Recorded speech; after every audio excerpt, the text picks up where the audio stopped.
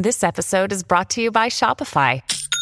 Forget the frustration of picking commerce platforms when you switch your business to Shopify, the global commerce platform that supercharges your selling wherever you sell. With Shopify, you'll harness the same intuitive features, trusted apps, and powerful analytics used by the world's leading brands. Sign up today for your $1 per month trial period at shopify.com/tech, all lowercase. That's shopify.com/tech. News, weather, traffic, money, politics, big interviews, and bold opinions. It's what's happening right now. This is Mornings with Simi. Oh, they're just clearing us out again, making us start over again. And I don't think we should have to put up with that kind of thing. We pack up as much as we can, as fast as we can, but they don't give us any kind of warning for it either. Despite all the discussion and all the efforts, there are still tents on the street along Hastings on the downtown east side. So yesterday, as you heard there, city staff moved in to remove some of them, and that did not go over well with the people who live there and the people who support them. So we asked for comment from the city of Vancouver, and what they provided was a statement that essentially says this is ongoing work to address the Vancouver Fire Chief's safety order, and that their homelessness services outreach team continues to connect with people to offer them access to support services in shelter spaces or available SRO rooms. However, there is a different perspective, though, for the people who are down there. Let's talk more about that right now. Ryan Sudds is with us, an organizer with Stop the Sweeps. Ryan, thanks for being here. Thank you for having me. How often does this happen? So it's been happening since November. We've seen this police-led street sweep happening in the past 5 weeks, 2 to 3 times a week. And that's when we see city workers arriving with what started with a small group of police and yesterday bloomed into a group of 20 police officers showing up. Right, but it is the city bylaw officers who are doing the work here. The police are there to support the bylaw officers. Yeah, so the city workers are working with the residents, but like as you can imagine, like if you're in violation of a bylaw and 20 police officers show up, it sends a particular message, if you know what I mean. So people feel a lot of pressure from the police, but yeah, the city workers are doing the bylaw work. The police are there as well, putting out a certain vibe, I would say. Okay, so you're saying this is happening more frequently then. Is there, I guess the question I think, Ryan, that most people have is, are there not places for people to go? Like we keep getting told that we're moving people, we're giving them options. Are people taking those options? Like some people are. Some people have moved into shelter. Some people, thankfully, have gotten housing. Whether people are happy with that housing is another story. I mean, I'm sure you and your listeners know the state of SROs. Other folks, though, are saying they feel safer in a tent than in an SRO. They feel safer in a tent than in a shelter, which really speaks to a sad state of affairs that people would rather be here than in these other spaces. So I think the question we keep coming down to is whether the what's being offered is suitable for the person on the street. And if it's not suitable for that person, then they should be left alone. Right, but that's clearly not going to happen, right? Because of the fire chief's order. So is there a better way to do this, do you think? Like, I think certainly one of the best ways forward is, as an organizer with Stop the Sweeps, is stopping the sweeps. Like, there's no way that taking somebody's tent and a blanket in a cold snap is a good, justifiable thing and makes people feel better. And so I think building new housing takes time, and we're not going to get a bunch of new shelter beds overnight. But what we can do right now is stop stealing poor people's things, especially in a cold snap. I think it reflects badly on us as a city to be treating people like that. Okay, so then where did the things go? We know that we also saw yesterday that they pack stuff up, right? They come with boxes or containers, and they pack the stuff up for people. Well, where do people get access to their things after? Yeah, so stuff. They say it goes into storage. There's a storage facility that was set up because of community pressure that people can voluntarily put their belongings. I don't know the exact location of where it goes with this, but theoretically people can get access to it. But what's really revealing is when the city does these police-accompanied sweeps, they call it an impoundment. So, they're saying they're putting things into storage, but they call it an impoundment, which to me, like an impoundment is not really generally a voluntary good thing. So it's going into storage, but a lot of people feel that's the last time I will see my belongings. Right. Ryan, have things gotten better down there? I mean, are there more options for people? Are there more? I don't know. I really don't know if there are truly more options. I think that there are right now, given the state of the options, my feeling is that there are always going to be people until these options get better, until the housing gets better, who don't feel safe in these housings. Someone told me yesterday, what did they say? They would rather be homeless and fight for what they have than wallow and die in an SRO covered in cockroaches and rats. There are options, but are they humane? Are they respectful? I don't know. People, everyone's different, but there are certainly people out there who don't like what's out there. Ryan, what would you like people to know? Oh, I want people to know that the sweeps are bad. And I know that a lot of folks have a lot of different feelings about tent camps, but taking someone's blankets before a cold snap is not a good thing to do. Yesterday was Pink Shirt Day. It was the anti-bullying day. And I saw a lot of people getting paid to be bullies on the street yesterday. Sweeps are not good, and they got to stop. They're not a way that, it doesn't make us a good city. It makes it a bad city when we engage in practices like that. The city's got to figure something. They've got to take a more humane approach. I just want people to know that it's a bad action that's happening down there with sweeps. All right, Ryan, listen, thanks for your time this morning. Yeah, thank you for having me. We appreciate that. That's Ryan Suds, one of the organizers of Stop the Sweeps, concerned about what's happening down there. I mean, it is the fire chief's safety order. That's what the city says. That's why they go in there periodically to do some of that cleanup, move some of those tents out there. But you know what? Ryan raises a point about the temperatures too. So again, we've asked the city to expand a little bit more on this. Just tell us, was there room made for people? Where did they go? They did not make anybody available. They did send a statement saying that they're doing this because of the fire chief's order. But obviously, still a few questions, as Ryan has raised there too. If you want to weigh in, Simi at cknw.com. This is Mornings with Simi. How would you feel about boarding a plane without a boarding pass? That the way maybe you open up your iPhone, you can actually do that by getting on a plane.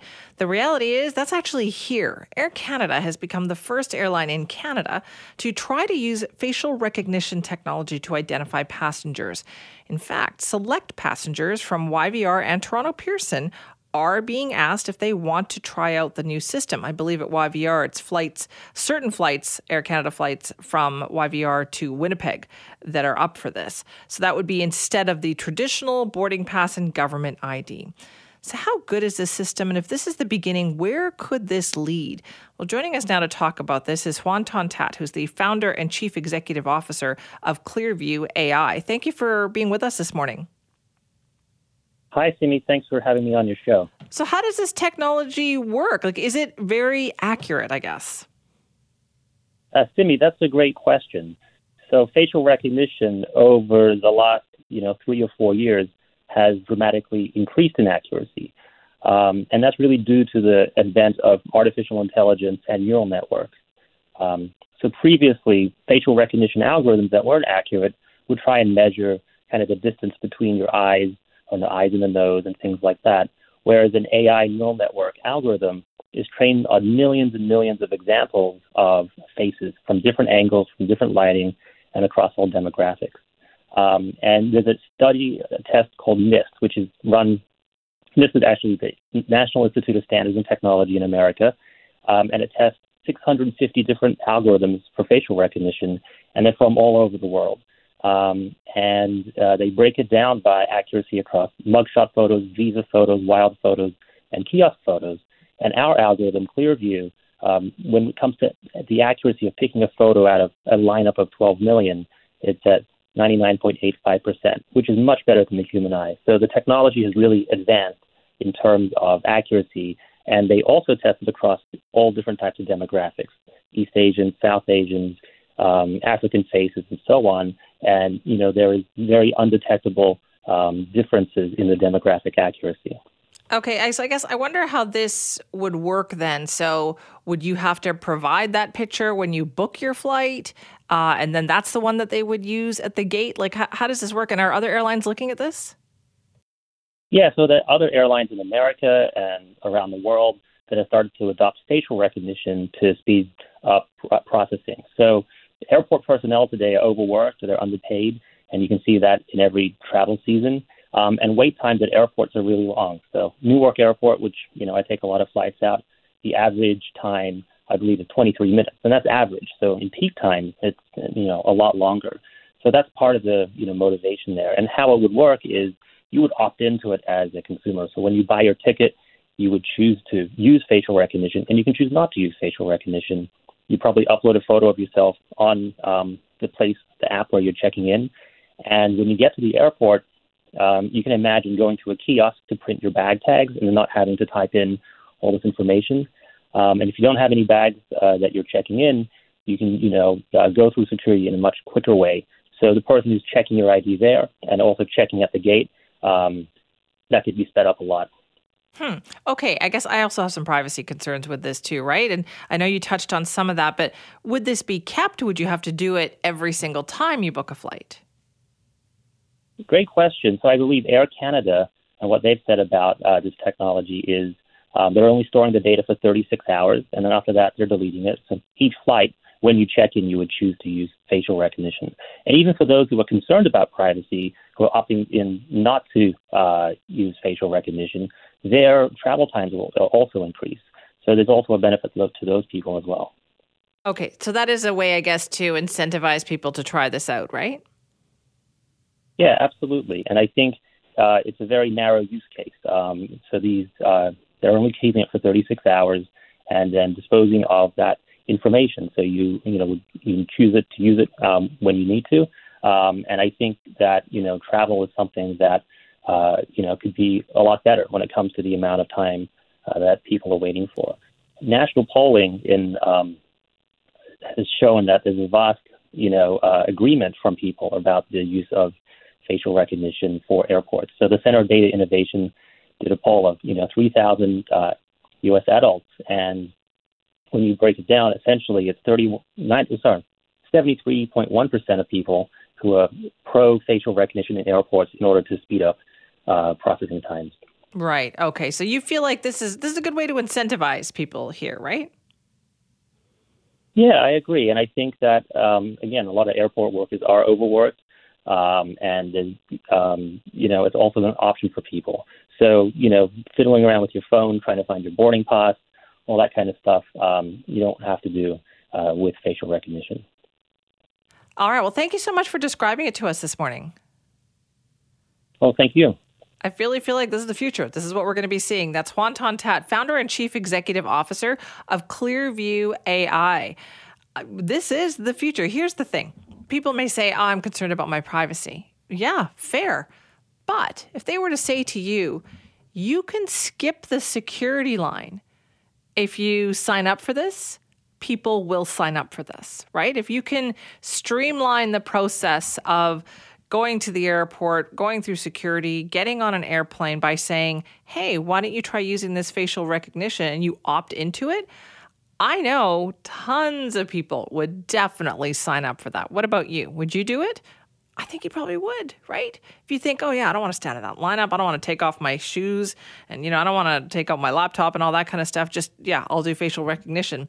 I think people would absolutely say yes. Let me know. Simi at cknw.com. You can call or text our buzzline 604-331-2899. This is Mornings with Simi. As we were talking a little bit about travel, we thought let's keep that conversation going this morning because travel has really changed since the pandemic, hasn't it? One big thing that we have really realized, I think, is that now we know anything can happen. And therefore, that box that you always used to ignore at the bottom of the screen for travel insurance is now getting clicked on. And you would think that's a good thing, right? But apparently it has also become pretty overwhelming for, you guessed it, travel insurance companies. Stats show, and there was a survey conducted by a company called Research and Knowledge equals Insights, and they did this for Blue Cross Canada.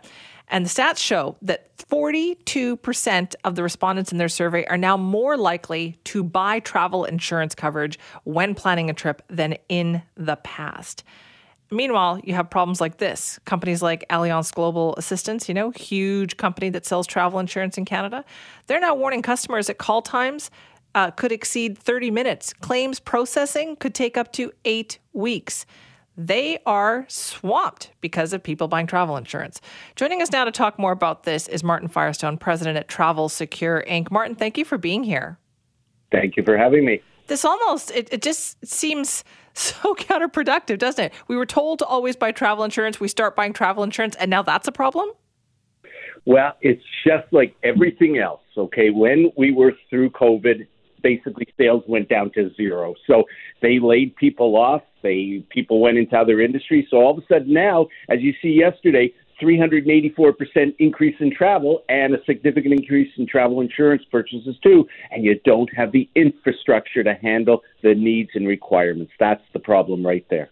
Do you think travel insurance companies were caught off guard by that? I don't think anybody, including airlines, terminals, our government, or anybody for that matter, really expected the surge, the travel back with a vengeance that we've seen. So with that comes the overload. But, you're talking about a person here. You're talking about someone who's in an emergency situation and calls a claims line. That could be frustrating. Who's kidding who? This is not about lost baggage. This is you and your own health. Yeah, that is the scary part, is that you think that this is now protecting you. So what do you think has to happen here? I just think it's time like everything else. I mean, you're going to need them to staff back up. And remember, an emergency medical situation is an assist company that they deal with that has to be ready to take the calls. So they need more people to be able to answer the calls. Cancellation and interruption, that just takes time. They have to adjudicate it. They have to get all the receipts. They have to make decisions. That will come in time. The one that worries me the most is God forbid, is sitting in an emergency room of a hospital room. You need someone to help you, to assist you, to tell you what to do next. That's where the problem is. That's where they have to get the staffing up to pre-pandemic levels. What do you advise customers? Well, bottom line is, like any other time, you can't leave the country without out-of-country emergency medical. Who's kidding who? Now trip cancellation and interruption have become huge. So those should be purchased also because you could get COVID the day before. You may have to cancel your trip. You may have to interrupt your trip and come home early. You may have to stay longer. All these products are now very essential when you're buying.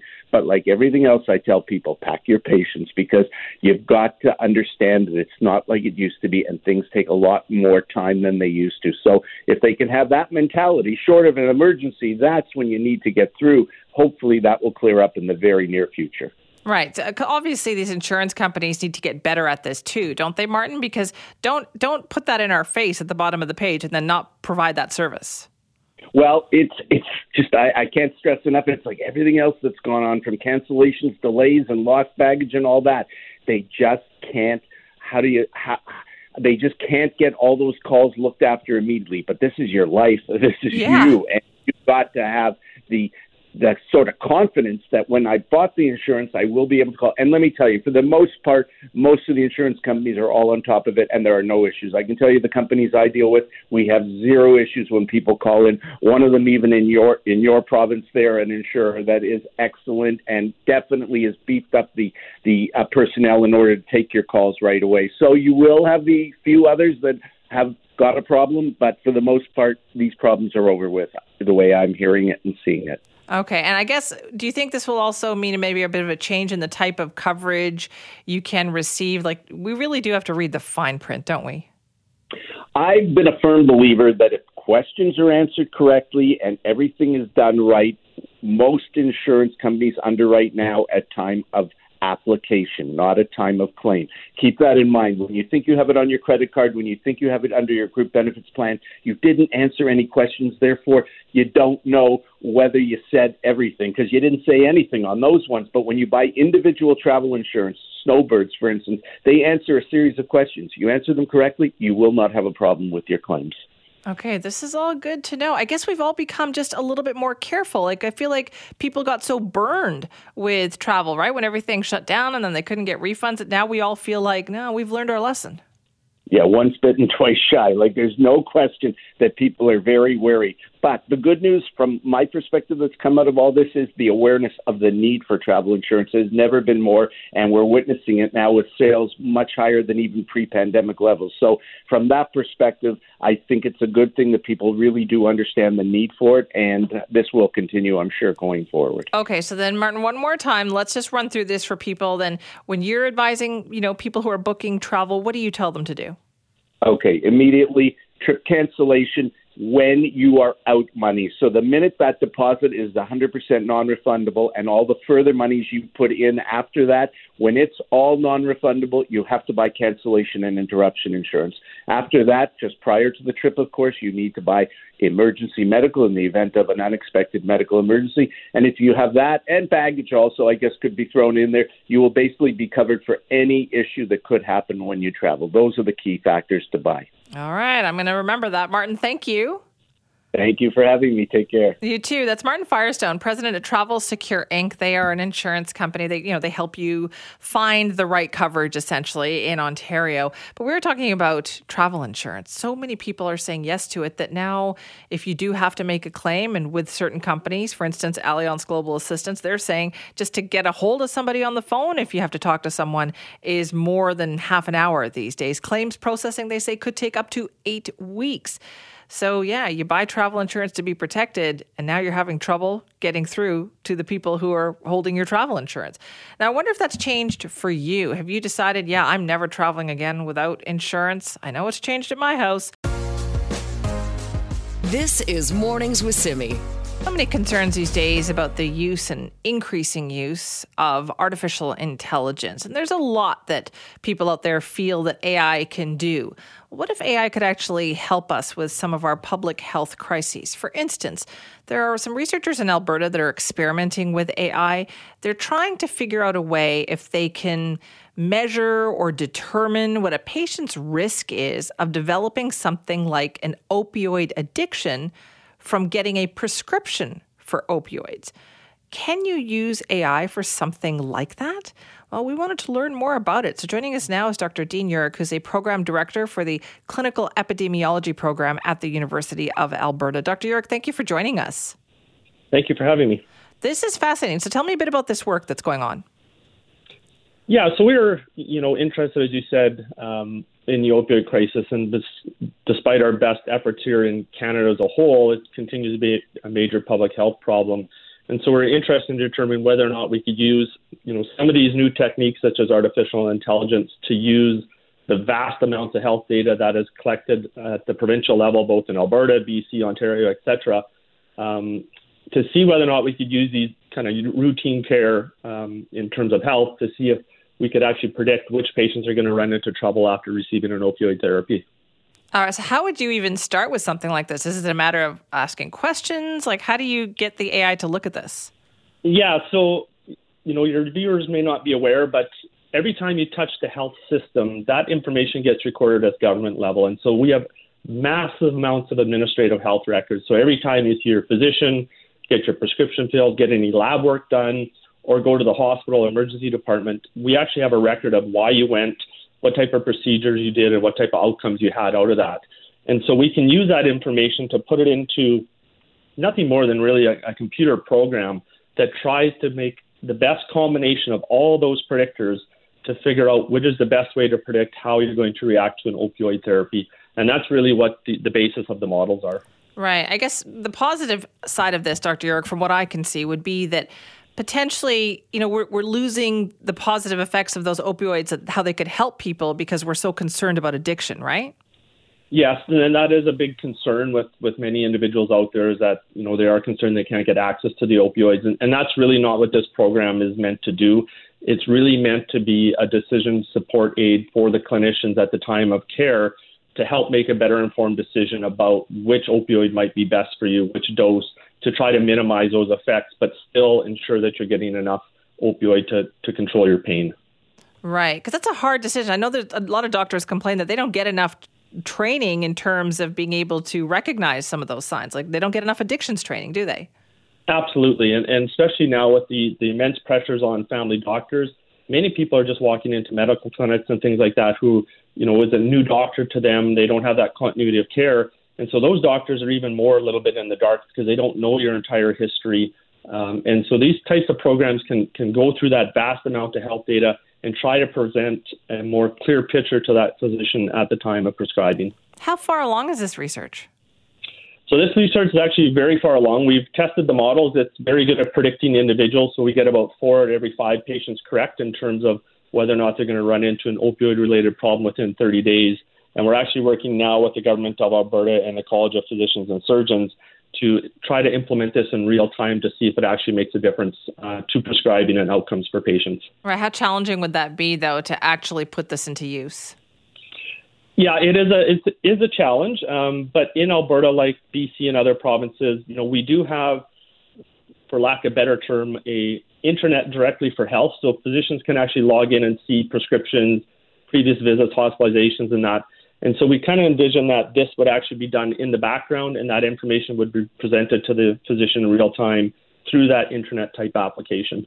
Right. So we would have to opt into it, right? Like, you're right. I can log into an app and I can see all of my prescriptions and everything I've asked for. Would this be kind of an extension of that? Sort of. In most provinces, your College of Physicians and Surgeons actually monitor all opioid prescribing in the province. So they monitor not only physicians, but also the types of patients that are using it. So they already have access to that information on you. And so this would just be another layer put on top of that they could provide in real time to the physicians. Interesting. So have other provinces kind of expressed an interest in using this?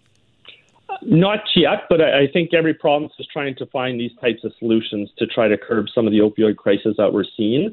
And, given the vast amounts of data that BC, Alberta, and some of these other provinces have, it just makes sense that these are kind of the ways that we're going to have to move forward in terms of our public health if we're really going to change outcomes for patients. Right. Would people have to opt into this?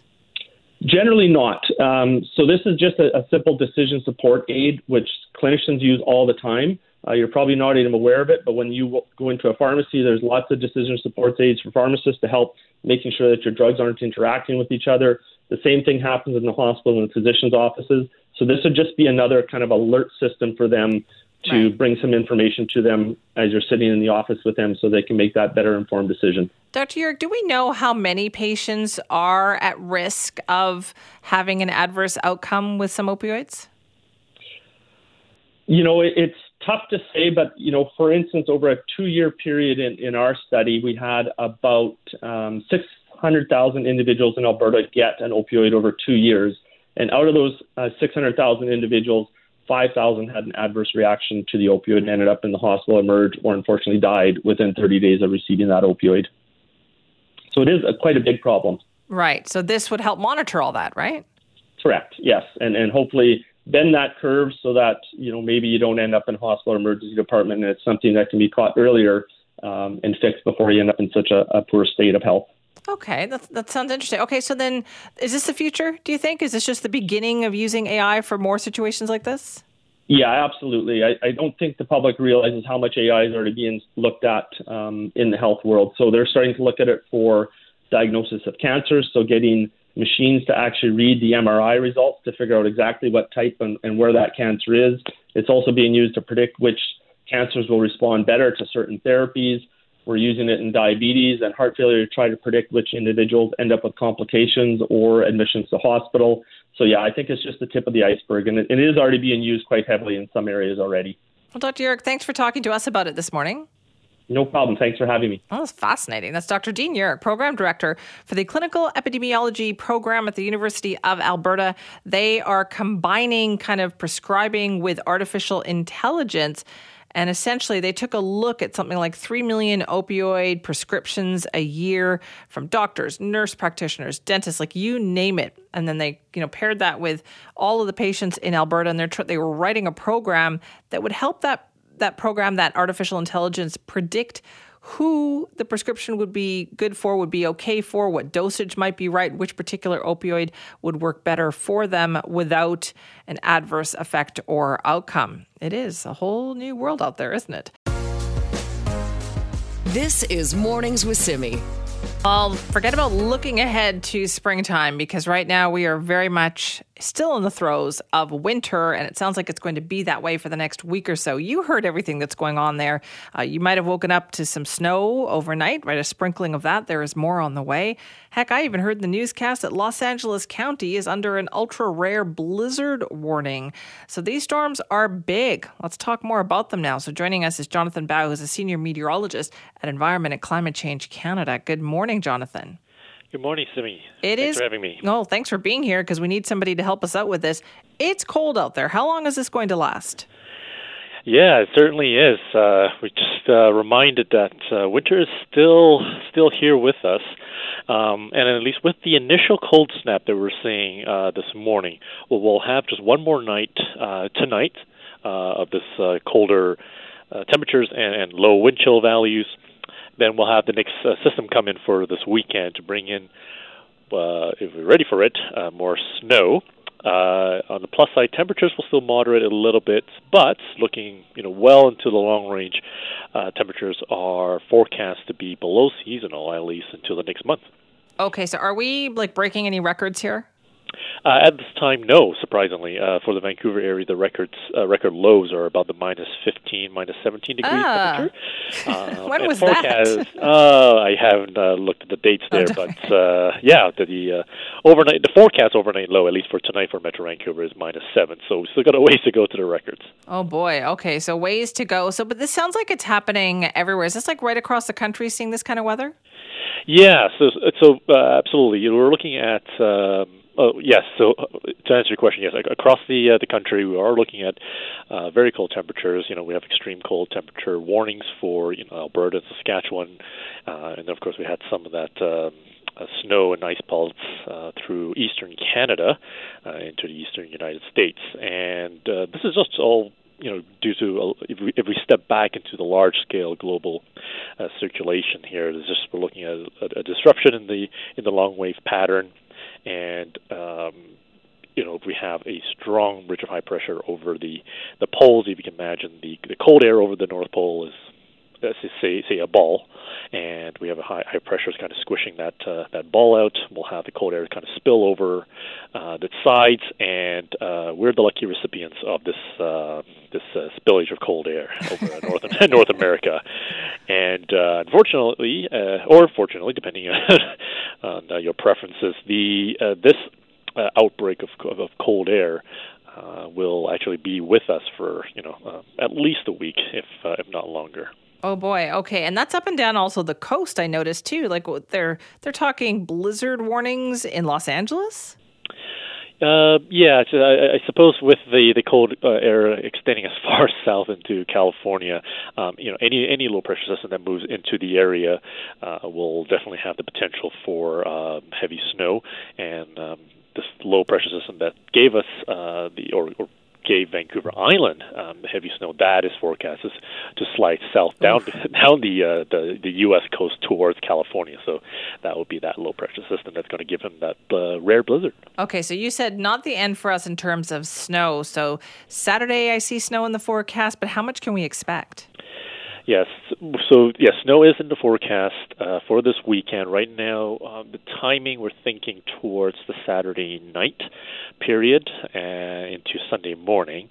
As you can imagine, the amounts are still up in the air due to the whether your proximity to the water, your elevation, your exposure to the outflow, the cold Arctic outflow air, and of course the track of the low. But at this time, we're thinking anywhere from 10 centimeters to 30 centimeters across the south coast, so from Vancouver Island, Sunshine Coast, Metro Vancouver, into Fraser Valley. Jonathan, honestly, my mouth kind of just fell open because that's a lot. That is a lot. Yes, but again, we're still trying to work out the details for this weather system coming in, but the potential is there if the moisture is present. When you look at this season, then have we seen an average amount of snow for this year? What's it been like? Well, I haven't been able to look at the the whole season as a detail. I think that will come out next week. We'll have the climatologist crunch the numbers for that. So I can definitely get back to you on that for next week. Oh, I will definitely want to hear more about that. Well, thank you very much for bringing us up to date on this. You're welcome, Simi.